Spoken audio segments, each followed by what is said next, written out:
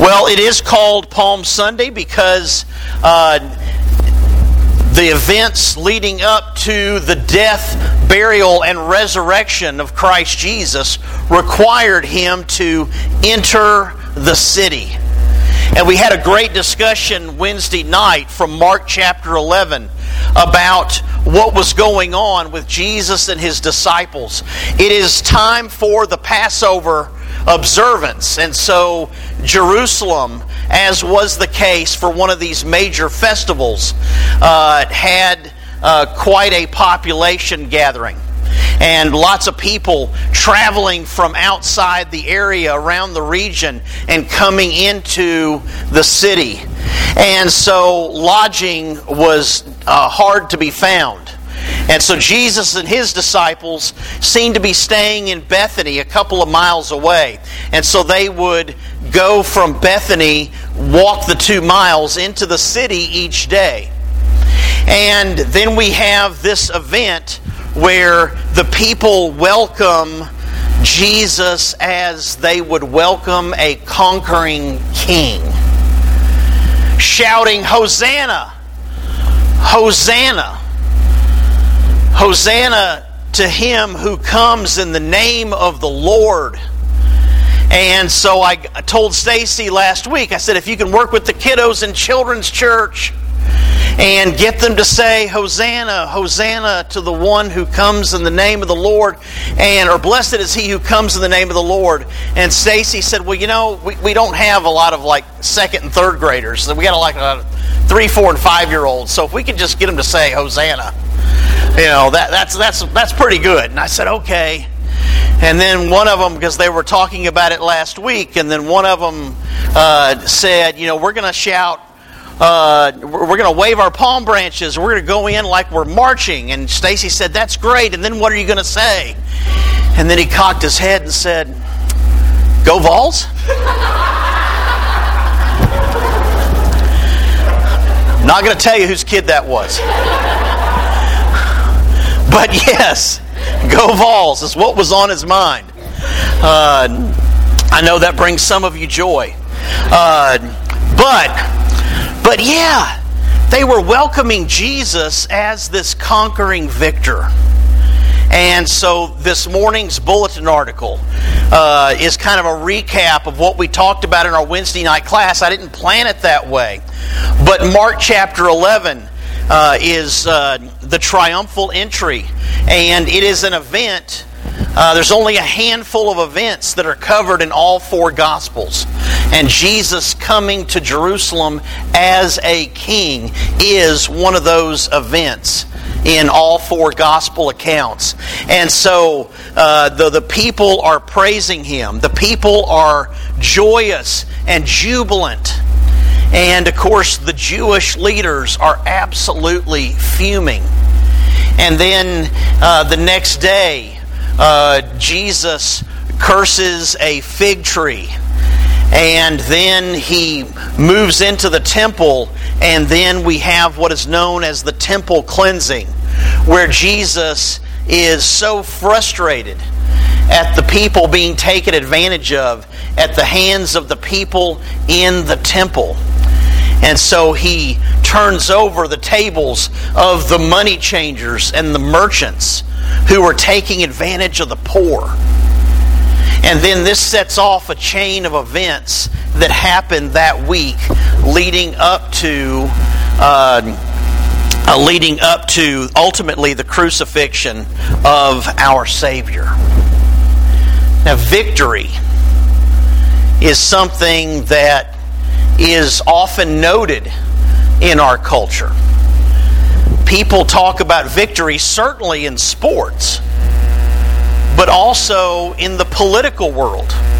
If you watch the news, they talk about a victory for a particular party, a victory for the president when certain legislation might be passed, or even a defeat if certain legislation or agendas fail.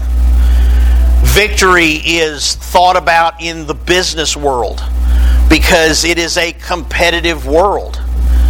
Even in the legal world, trial lawyers know their track record of wins and losses, especially against a particular opposing counsel when they're preparing to go against them once again in trial. And so this seemed like a victory for Jesus. His closest followers, the 12, in John's Gospel, we see that they warn him not to go back to Jerusalem. As if to say, are you kidding me? You're going to go back? Come on, boss. You know that they are wanting you dead. They are going to try to kill you. And Jesus very clearly says, this is what I have to do.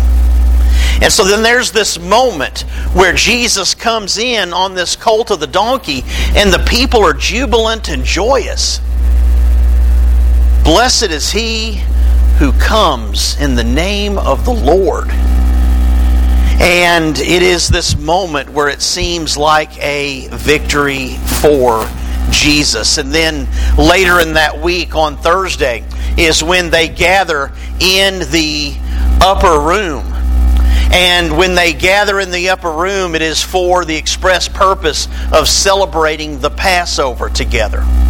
What we often refer to in Christianity as the Last Supper. And then we have, that kicks off the events that really start to happen more quickly.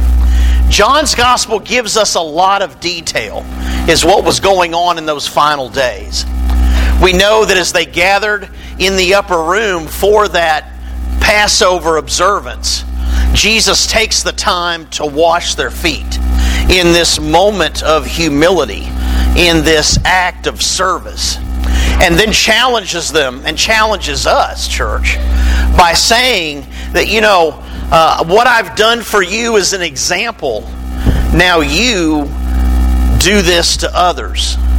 And he's saying, just as I've served you, you serve others. And he showed us that even as the Son of God,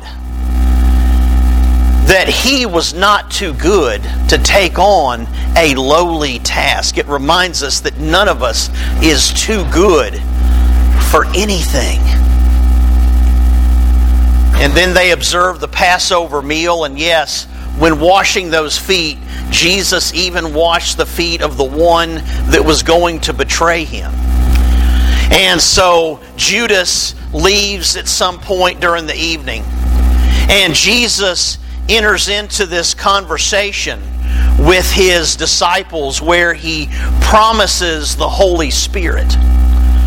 Something that had to happen, because Jesus knows that if he stays in the flesh, that the sins of humanity are not atoned for.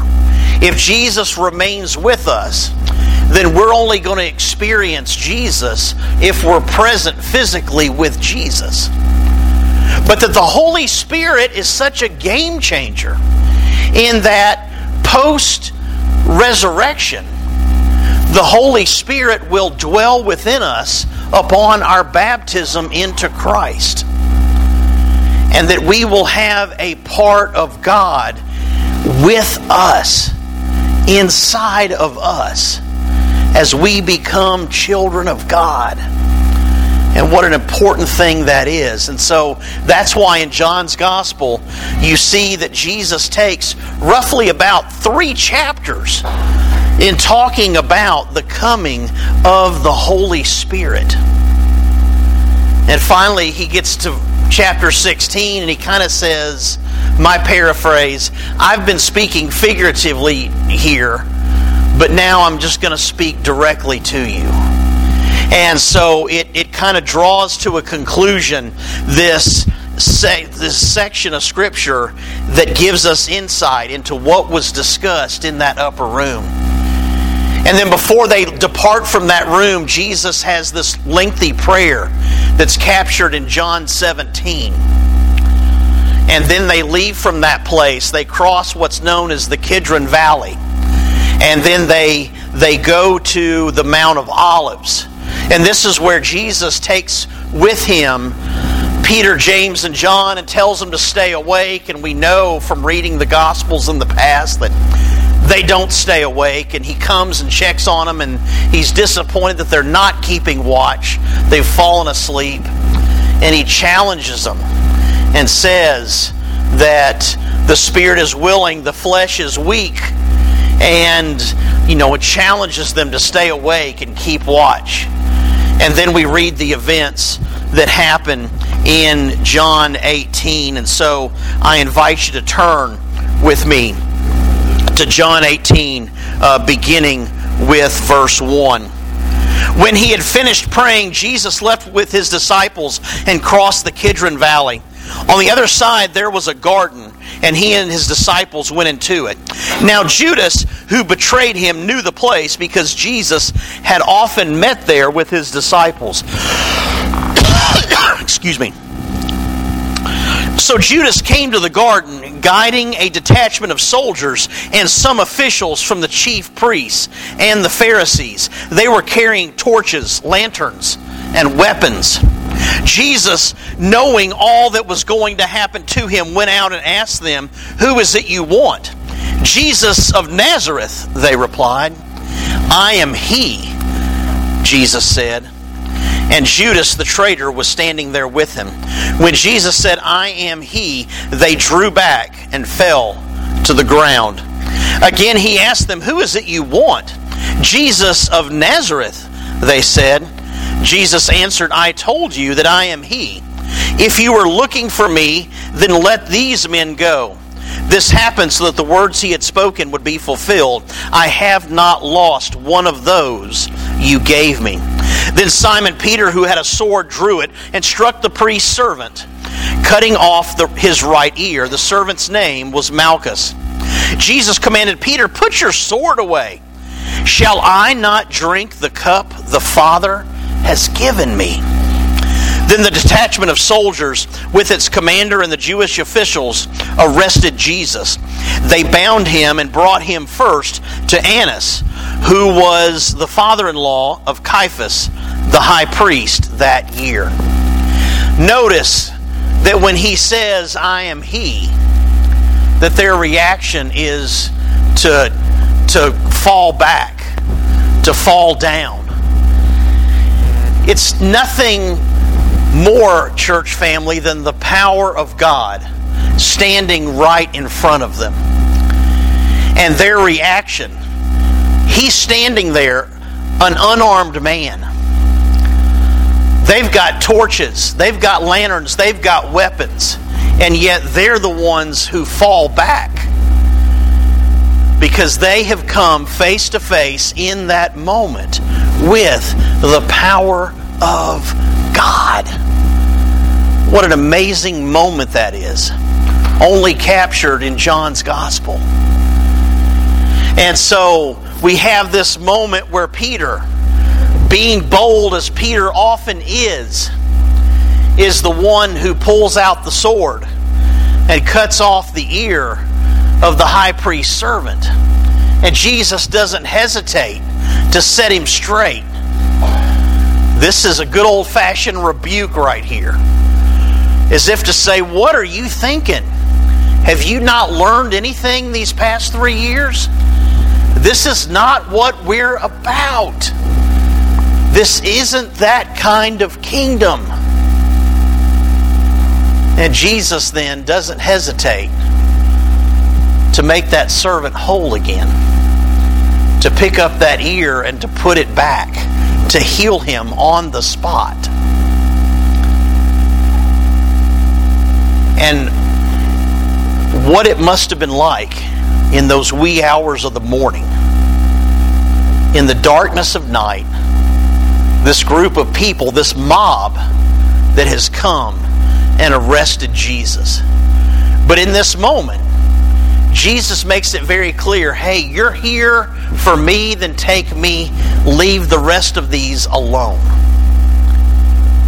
He's going to drink the cup himself. He's going to take the fall. He's going to be the sacrifice for all of humanity. But correcting Peter and saying, don't you know that I have to do this?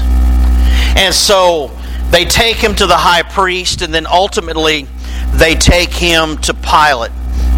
And so we skip down in John 18 to verse 33.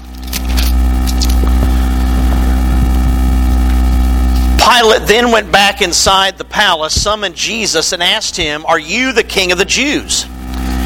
"Is that your own idea?" Jesus asked, "or did others talk to you about me?" "Am I a Jew?" Pilate replied. "Your own people and chief priests handed you over to me. What is it you have done?" Jesus said, "My kingdom is not of this world. If it were, my servants would fight to prevent my arrest by the Jewish leaders, but now my kingdom is from another place." "You are asking then, or you are a king then," said Pilate. Jesus answered, "You say that I am a king. In fact, the reason I was born and came into the world is to testify to the truth. Everyone on the side of truth listens to me." "What is truth?" retorted Pilate. With this he went out again to the Jews gathered there and said, "I find no basis for a charge against him. But it is your custom for me to release to you one prisoner at the time of the Passover. Do you want me to release the king of the Jews?" They shouted back, "No, not him. Give us Barabbas." Now Barabbas had taken part in an uprising. And so we see there the insight that John gives us into this conversation between Jesus and Pilate. And then we move down a little further and we look at John 19, beginning with verse 4. Once more Pilate came out and said to the Jews gathered there, "Look, I am bringing him out to you to let you know that I find no basis for a charge against him." When Jesus came out wearing the crown of thorns and the purple robe, Pilate said to them, "Here is the man." As soon as the chief priests and their officials saw him, they shouted, "Crucify! Crucify!" But Pilate answered, "You take him and crucify him. As for me, I find no basis for a charge against him." The Jewish leaders insisted, "We have a law, and according to that law he must die because he claimed to be the Son of God."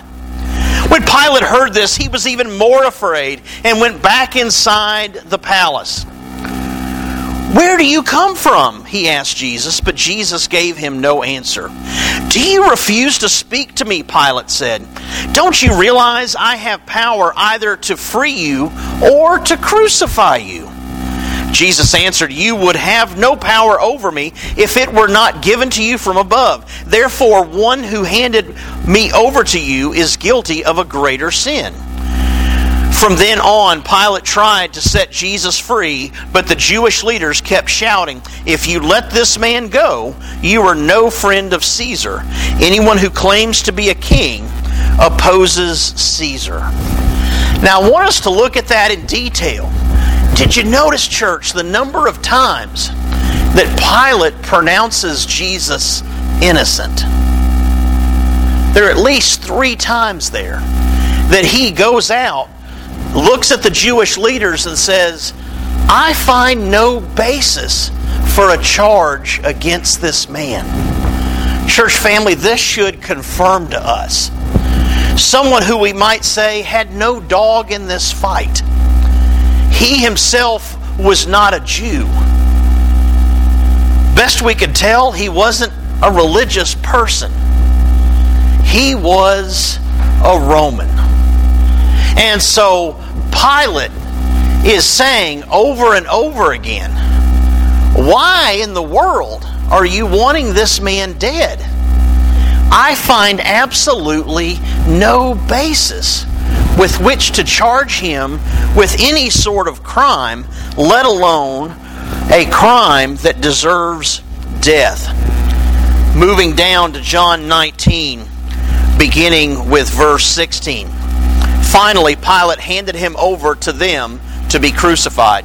So the soldiers took charge of Jesus, carrying his own cross. He went out to the place of the skull, which in Aramaic is called Golgotha. There they crucified him, and with two others, one on each side, and Jesus in the middle. John, unlike Matthew, Mark, and Luke, doesn't give as much graphic detail of the act of the crucifixion itself. But we move down further to John 19, verse 25. Near the cross of Jesus stood his mother's sister, Mary the wife of Clopas, and Mary Magdalene. When Jesus saw his mother there, and the disciple whom he loved standing nearby, he said to her, "Woman, here is your son."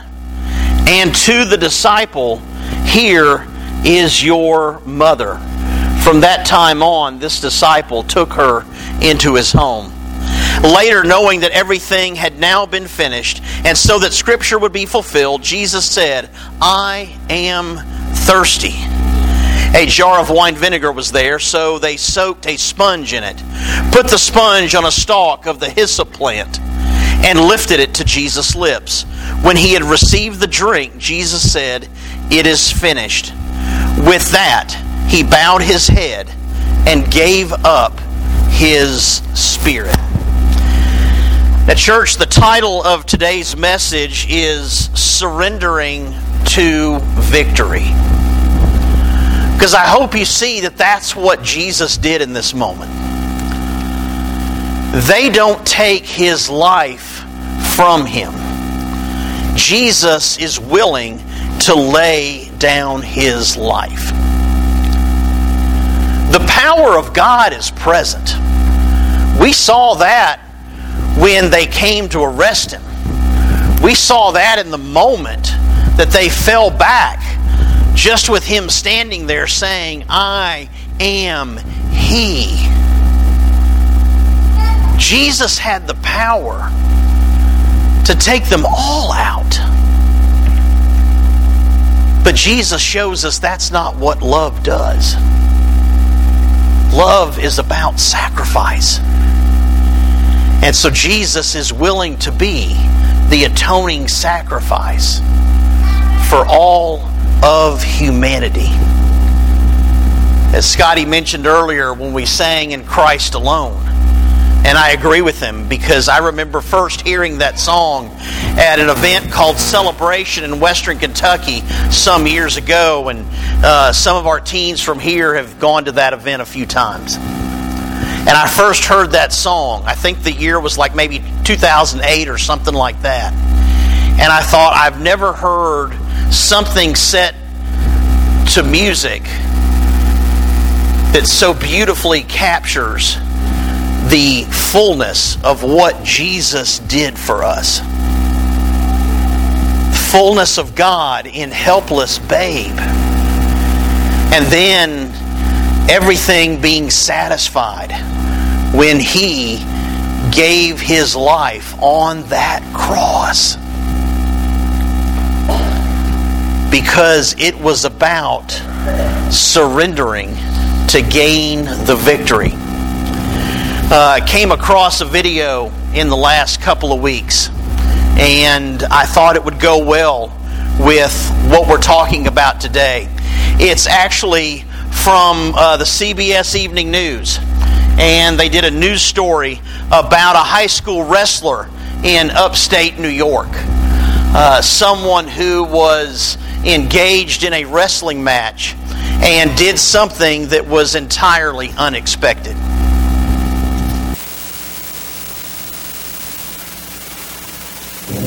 Prince Lombardi famously said, "Winning isn't everything, it's the only thing." He never met Merrick Bush, but Steve Hartman did, on the road. Get a piece of him! Get a piece of him! As a state champion wrestler, Merrick Bush has very few real competitors. But the sophomore from Central Valley Academy near Utica, New York does have at least one rival, a junior from Indian River named Logan Patterson. Merrick met him on the mat earlier this month. I practiced hard that entire week, and I wanted to beat him. Terry Kavanaugh was the referee. Been in sports a long time, And I've never seen anything like it. As expected, it was a great match. Until, with just about 30 seconds left, Logan twisted his elbow. Up to that point, Merrick had been losing. But Logan's arm was now so badly injured, there was almost no way Merrick couldn't win. So he told his coach, "I got this," and went back in to do what he says he had to do. That's Merrick in the blue. Again, all he had to do was stand up and pin his hobbled opponent. But instead, Merrick did nothing. He just told Logan he was sorry about his arm and surrendered. Logan couldn't believe it. He just sat there. He didn't move. You think it was goodness out of his heart. He's a great person. I know it makes me look kind of like a weakling, but No. that's all right. No, it doesn't. No, he's no weakling at all. I mean, state championships come and go, but that, you can't take that away from a kid. The crowd watched, on their feet and through blurry eyes, as Merrick lost the tournament but won the admiration of everyone in the gym. Most especially Bob? Yeah. his dad, Yep. Bob. I'm very proud. It's not about winning all the time. It's about doing what's right. And he did. More importantly, Merrick thought doing the right thing would make him look like a weakling. But he did it anyway. Now that's a powerful kid. Steve Hartman, on the road, near Utica, New York.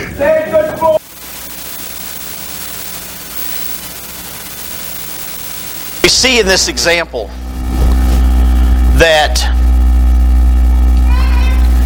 you've got somebody who has a chance at an easy win. A hobbled opponent, as he was known. Lindsay, can you advance that next slide? And no, I'm not comparing a high school kid named Merrick to the sacrifice that Jesus made. But it shows us that someone who said, they're going to think I'm weak, but I'm not going to worry about that. Jesus on that cross, while those Romans mocked him and said, if you can save yourself, then come on down from there. And we know he could have. Like that hymn says, he could have called 10,000 angels. But he didn't do that, did he, church? He said no. I don't care how weak you think I am. I'm going to surrender to gain the victory. And I know that there were people that had to be dismayed because just days before they had seen him enter Jerusalem being greeted as a king. And what looked like victory for Jesus turns out to be victory in Jesus. Because Jesus had enough humility to embrace the cross. A Roman torture device that was reserved for the most vile of offenders.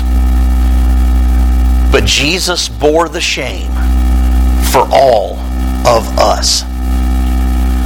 All of us, church. Let's never, ever lose sight of that.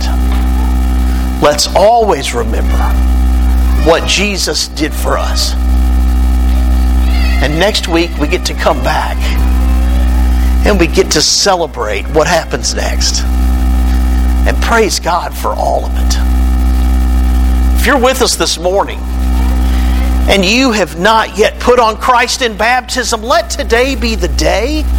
Let today be the day that you say, yes, I believe that Jesus Christ is the Son of God. That I appreciate the sacrifice that He made for me. And enter that watery grave and die to the old self. We sing the song of invitation for just that reason. If you can use the prayers of brothers and sisters in Christ, the invitation is for that reason as well. Let's stand together and sing.